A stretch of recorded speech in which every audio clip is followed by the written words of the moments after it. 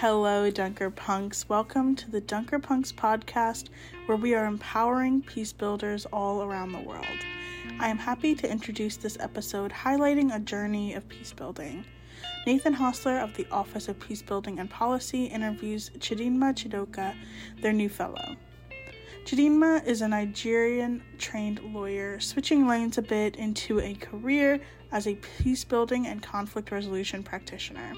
She is a 2022 graduate of the International Peace and Conflict Resolution Program of the School of International Service at the American University in D.C. She had an exciting career as a lawyer and ran a thriving local NGO, but now Chidi is looking forward to engaging constructively in conversations that will influence policy and legislation affecting people whose lives are disrupted by conflict. I can imagine so many of our listeners are journeying as peace builders, doing hard, draining work for the greater good seen through the life of Christ. As we follow alongside Chidi in hearing her journey, let's think about our own journeys as peace builders and remember why we are called on this path. So today I'm with Chidinma Chidoka, a fellow at the Office of Peacebuilding Policy. I'm Nathan Hostler, and I direct the Office of Peacebuilding Policy, and also with the Washington City Church of the Brethren in DC. Chidi and I met several months ago in October, I believe, when she reached out to talk about potentially doing a fellowship with the Office of Peacebuilding Policy, and we talked, around the typical academic and professional background things that one would talk about when you're considering doing a fellowship together. But we also had a conversation around her call or shift in vocation towards peace building. I don't see it as a dramatically different shift.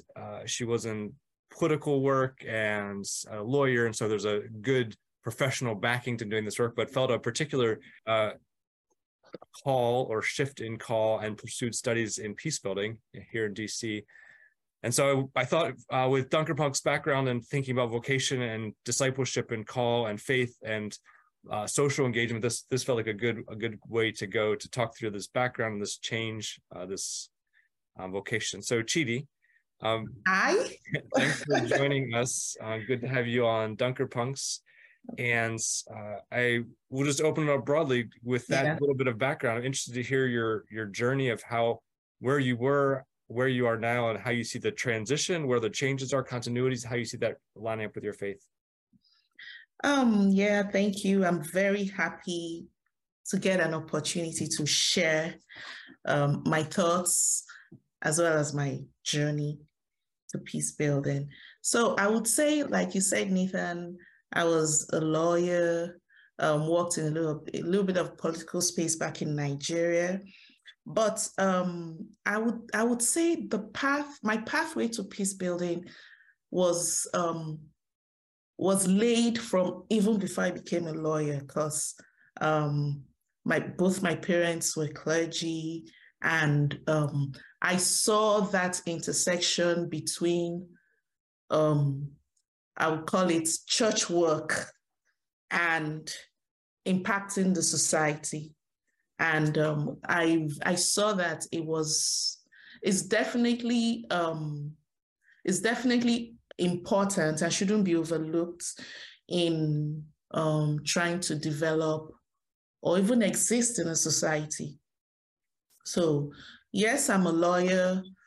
Incidentally, while I practiced as a lawyer, I got introduced very early to what we call in the legal world alternative dispute resolution.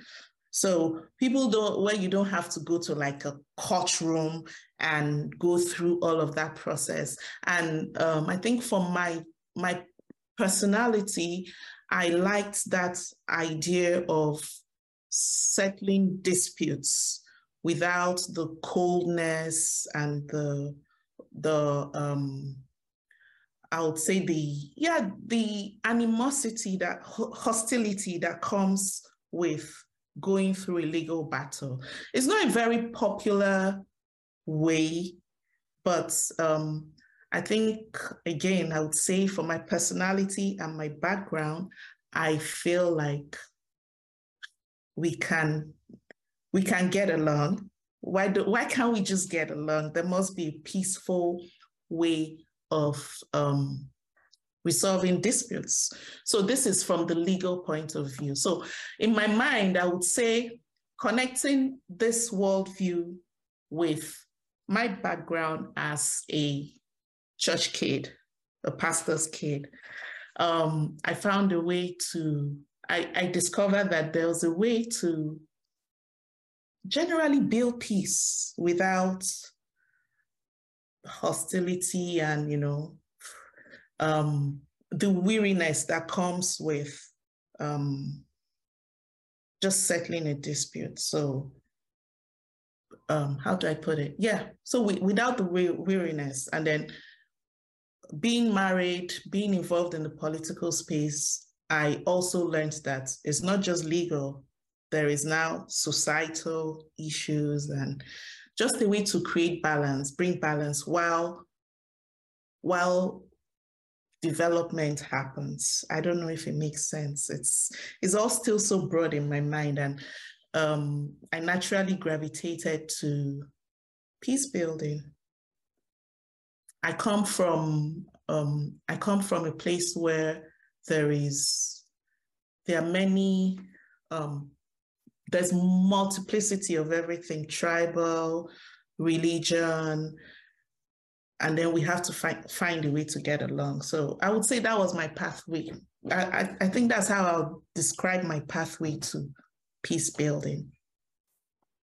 So there's two threads or themes I'd like to pick up, and you can choose which one you respond to. One, for the Church of the Brethren members who are listening to this, in Nigeria over the last number of years, and for many people for decades, Nigeria has loomed large in our understanding of the world because of the Church of the Brethren in Nigeria. So I know that you come from a different part of Nigeria than EYN primarily is, but it'd be interesting to talk about kind of your context with Nigeria, how that differs from EYN, or how that relates, and how you see your kind of coming from Nigeria in that context, how that shapes your understanding of peace building. I think the other theme I'd like to tease out a little bit at some point would be these sort of levels of peace building with the Office of Peacebuilding and Policies work. Much of our work is on the policy level, sort of functionally kind of in the middle space of coordinating working groups, for example, and kind of engaging on that. But when we think about peace building, sometimes people think of interpersonal, sort of very local peace building, and sometimes people think of, primarily in issues of international relations, so like stopping war.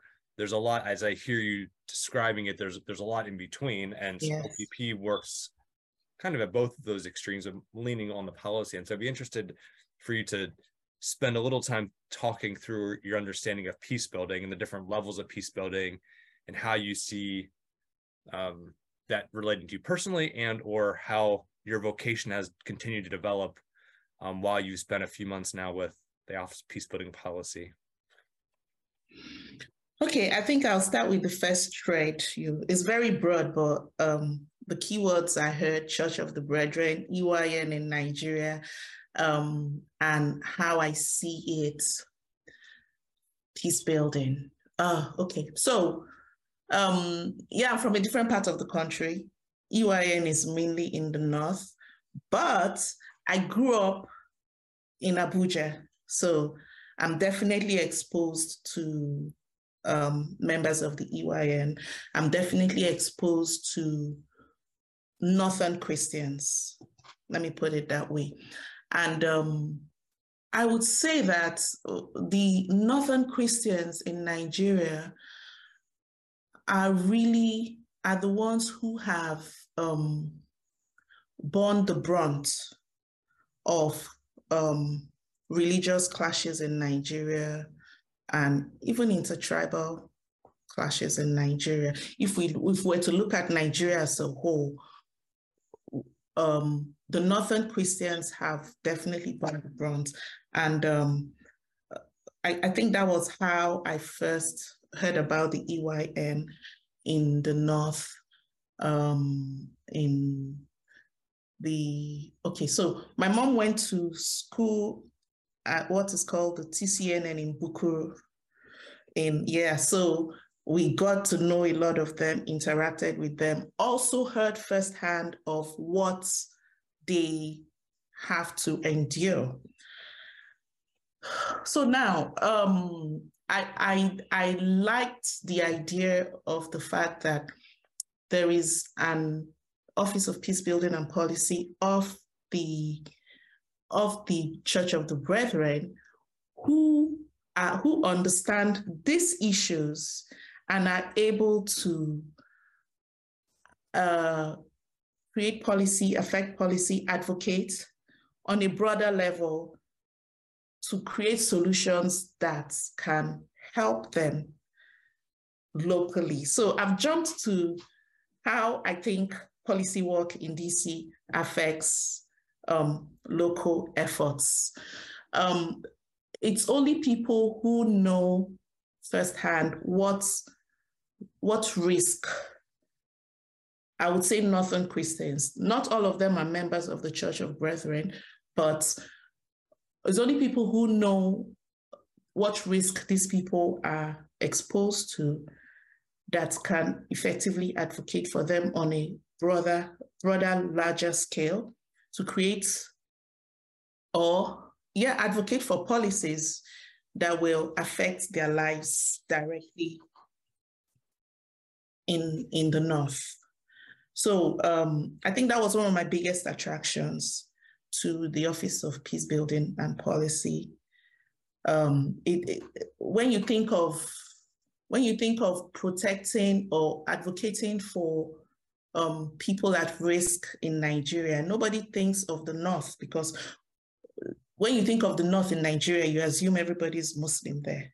But there's a small population of people who are right in the middle of whether it's the extremism or the terrorist activities or just generally violence, who are at risk. So I know that I jumped, Nathan, but the work. I'm gonna keep following this thread a little before you switch over to my other proposed question. So within the policy space here in DC, there's a lot of conversation. There's a fair amount or a growing amount of conversation around localization. So localization of peace building, localization of humanitarian access or aid or development.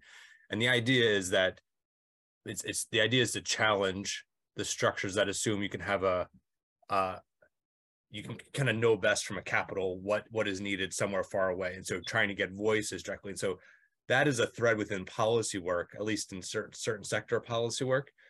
I put that as a thing kind of within the theology or theological or ethical reflection space. There's also a fair amount of conversation and push in the last decades, increasingly so, realizing that it's kind of it feels like a version of the localization conversation and policy. And so, theology cannot be done detached from community concerns. Theology cannot be done just by elites or just by especially elite white men, kind of like all. And so the idea it feels like a parallel or related conversation of how theological reflection needs to both reflect the lived experiences and spiritual needs and strengths and agency and challenges, all that encompasses being Christians and being humans.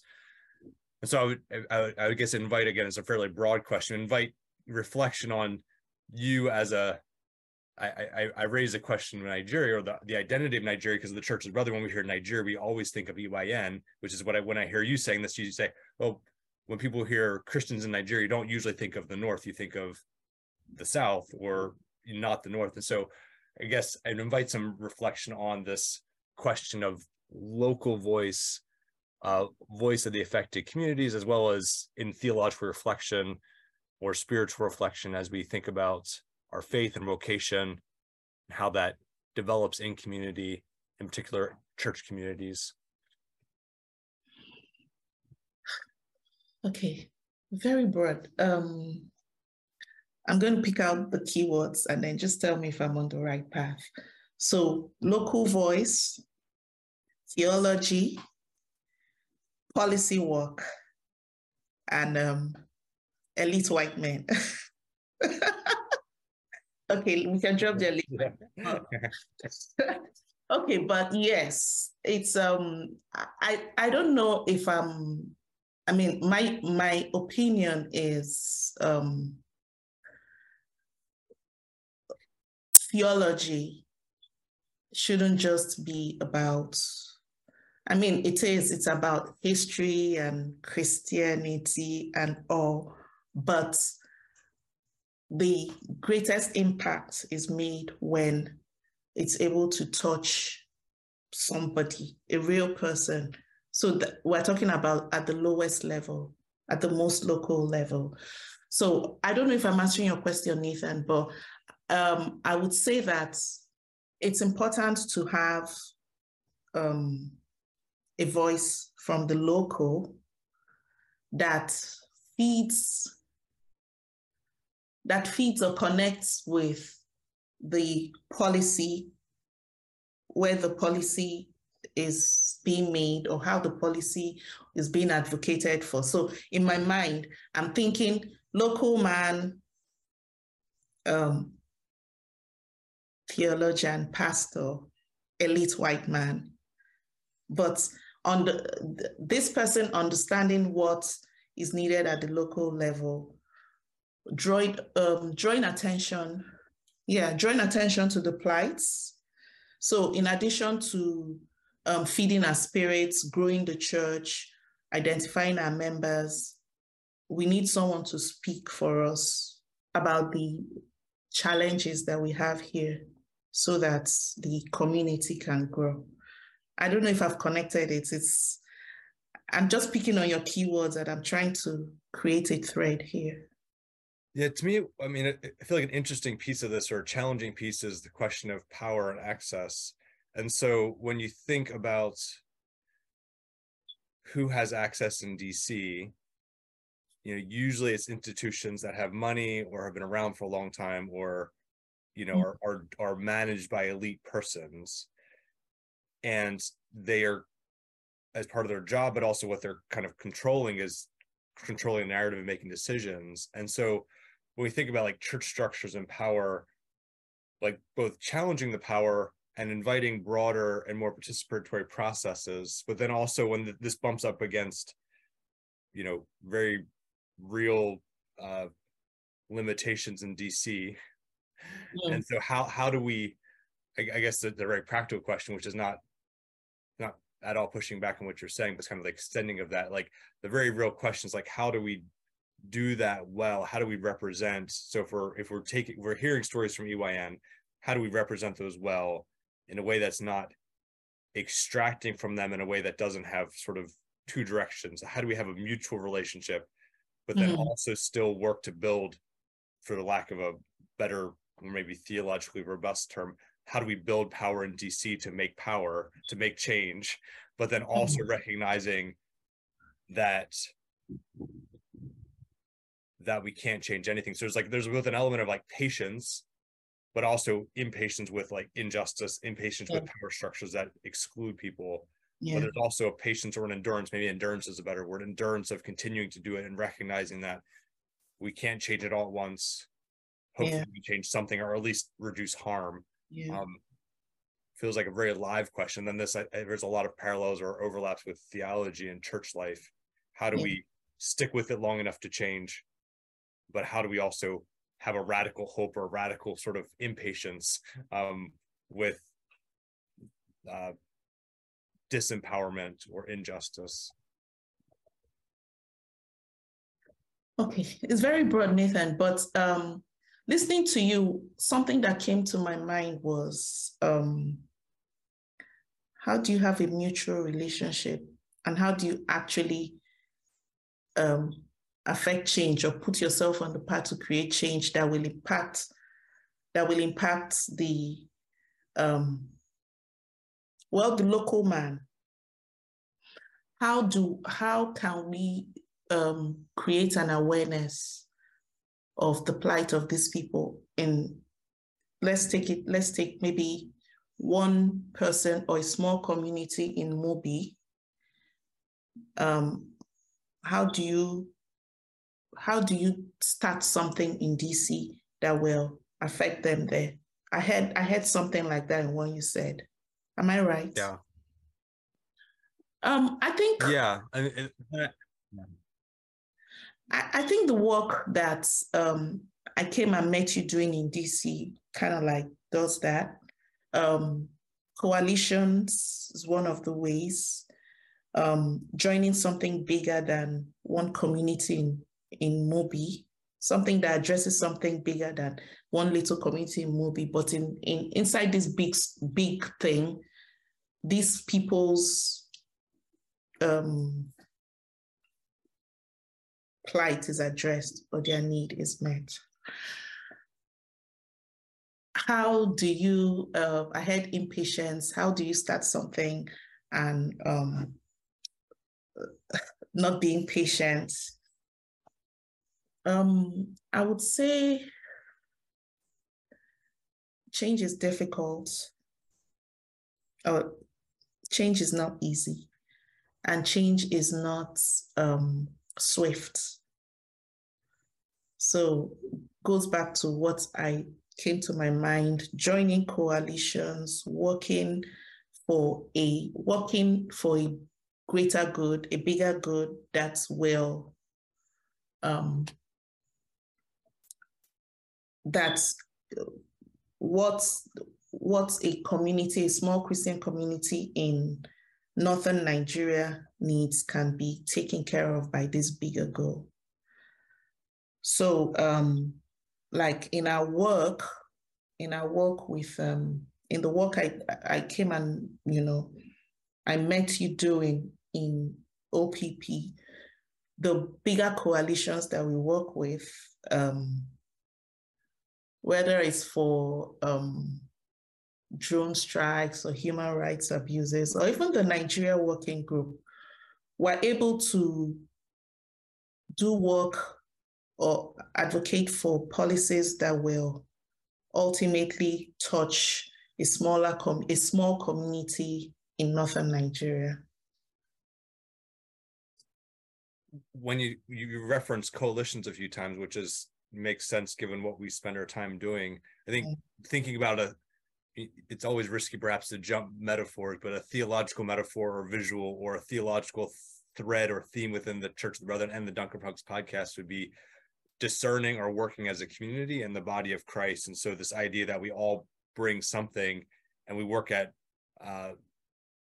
relationships that are embodied in justice and peace and well-being, but then we also have a common objective. And so I know the coalitions are not theological entities per se, but I see this at least running similar or relatedly to how we think about church life as the community process.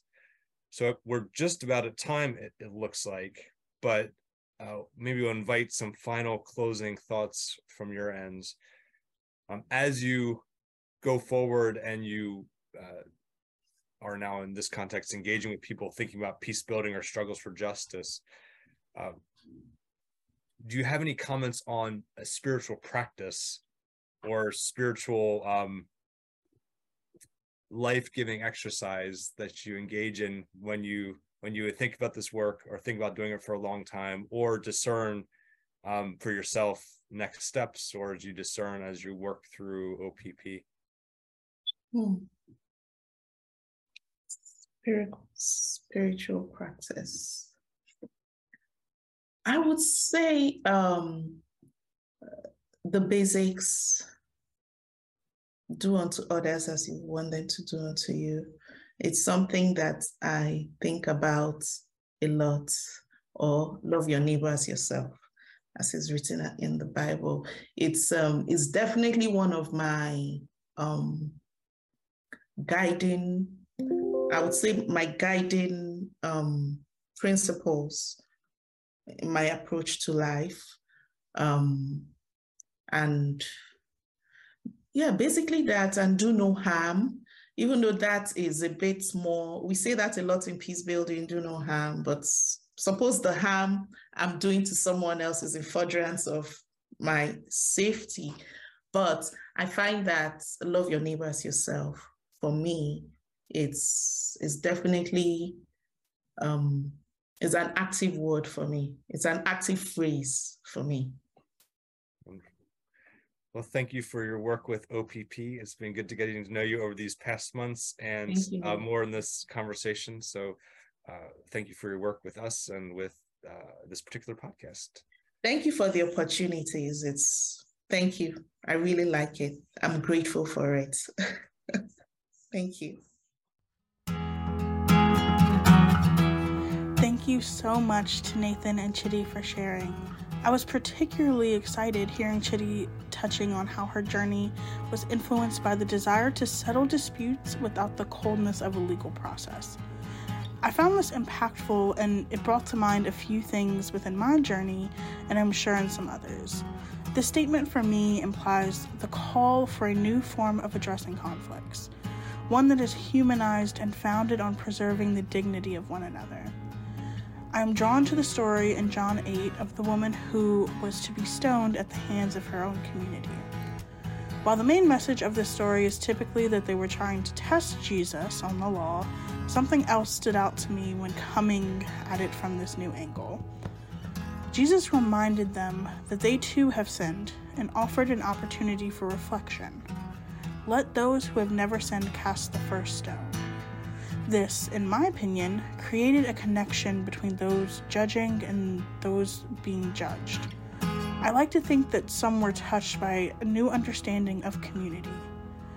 When the woman was moved from her actions to a human being, there could be this space for Jesus to come in and radically transform our understanding of communities engaging in disagreements and conflicts. A very foundational principle seen in the story is this humanization and dignity that Chidi has mentioned in her own journey. I have somewhat recently joined my district's Shalom team, where a group of us as siblings in Christ holding different experiences, viewpoints, and beliefs work together to assist congregations in mediating conflict. It has been an incredible journey sharing space with this group who is not of one mind in all things, but relies on this foundation of mirroring the life of Jesus in our work as a guiding light. Our ability to hold this dignity and humanity has allowed for transformative work within our group and outside of it. Being a peace builder is not an easy journey by any means. It is mentally and physically exhausting, but it is also a collaborative effort. The journey is long, but as long as we are walking alongside our neighbors, it makes the work a little bit easier. We should remind our siblings engaging in this peace work to remain resilient, remain steadfast, have patience, but be loud in our needs and demands, and do all of these things alongside one another for the good of our community. Thank you again to Chidi for sharing your story and impacting all of us as peacemakers. We are walking alongside you in your journey. Thanks for tuning in to this episode of the Dunker Punks podcast. The Dunker Punks podcast is a community of radical followers of Jesus who are energized in community peace building. This episode was hosted by myself, Alyssa Parker, using she, her pronouns. Audio was contributed by Nathan Hostler and Chidinma Chidkoka. Tyler North and Ryan Domer edited this episode, and Jacob Krause creates our music. Suzanne Lay manages production and communications. Wichita First Church of the Brethren, Long Green Valley Church of the Brethren, Living Stream Church of the Brethren, Warrensburg Church of the Brethren, Beacon Heights Church of the Brethren, Arlington Church of the Brethren, and On Earth Peace sponsor the show. Become a part of our Dunker Punks podcast family. Would you like to hear your congregation among these other sponsors of the Dunker Punks podcast? Encourage your congregation to become a sponsor. It's only $200 to support voices of young leaders sharing incredible work. Be a part of a movement that highlights young voices of faith, empowers leaders, and calls to action our faith through podcast. Together, we can literally value what young people of faith have to say. Email us at dpp@arlingtoncob.org for more information. Will you be attending annual conference? We are currently recruiting interviewers for live recordings of annual conference leadership. Send us an email or join in or recommend a youth or young adult. Participate in any of those ways. We would love to have you. There are so many biblical stories that I can feel that are connected with Chidi's journey and the journey of peace building. Share a story or a scripture that comes to mind with us on our social media or by sending us an email. You can even use your thoughts to create show art. We'd be delighted to share it on all of our social media channels and platforms. You can also get involved with Dunker Punk's podcast by applying to be an audio contributor, create your own episode, suggest an episode idea, or donate to support our content creators and management. And a reminder that you should definitely sign up for our periodic newsletter. You can do so on the right sidebar of our homepage at arlingtoncob.org/DPP, or by sending an email to us at dpp@arlingtoncob.org. Also, be on the lookout for our next episode dropping on May 20th featuring Annalisa Gross and Women's Caucus. Until next time, Dunker Punks, peace and blessings.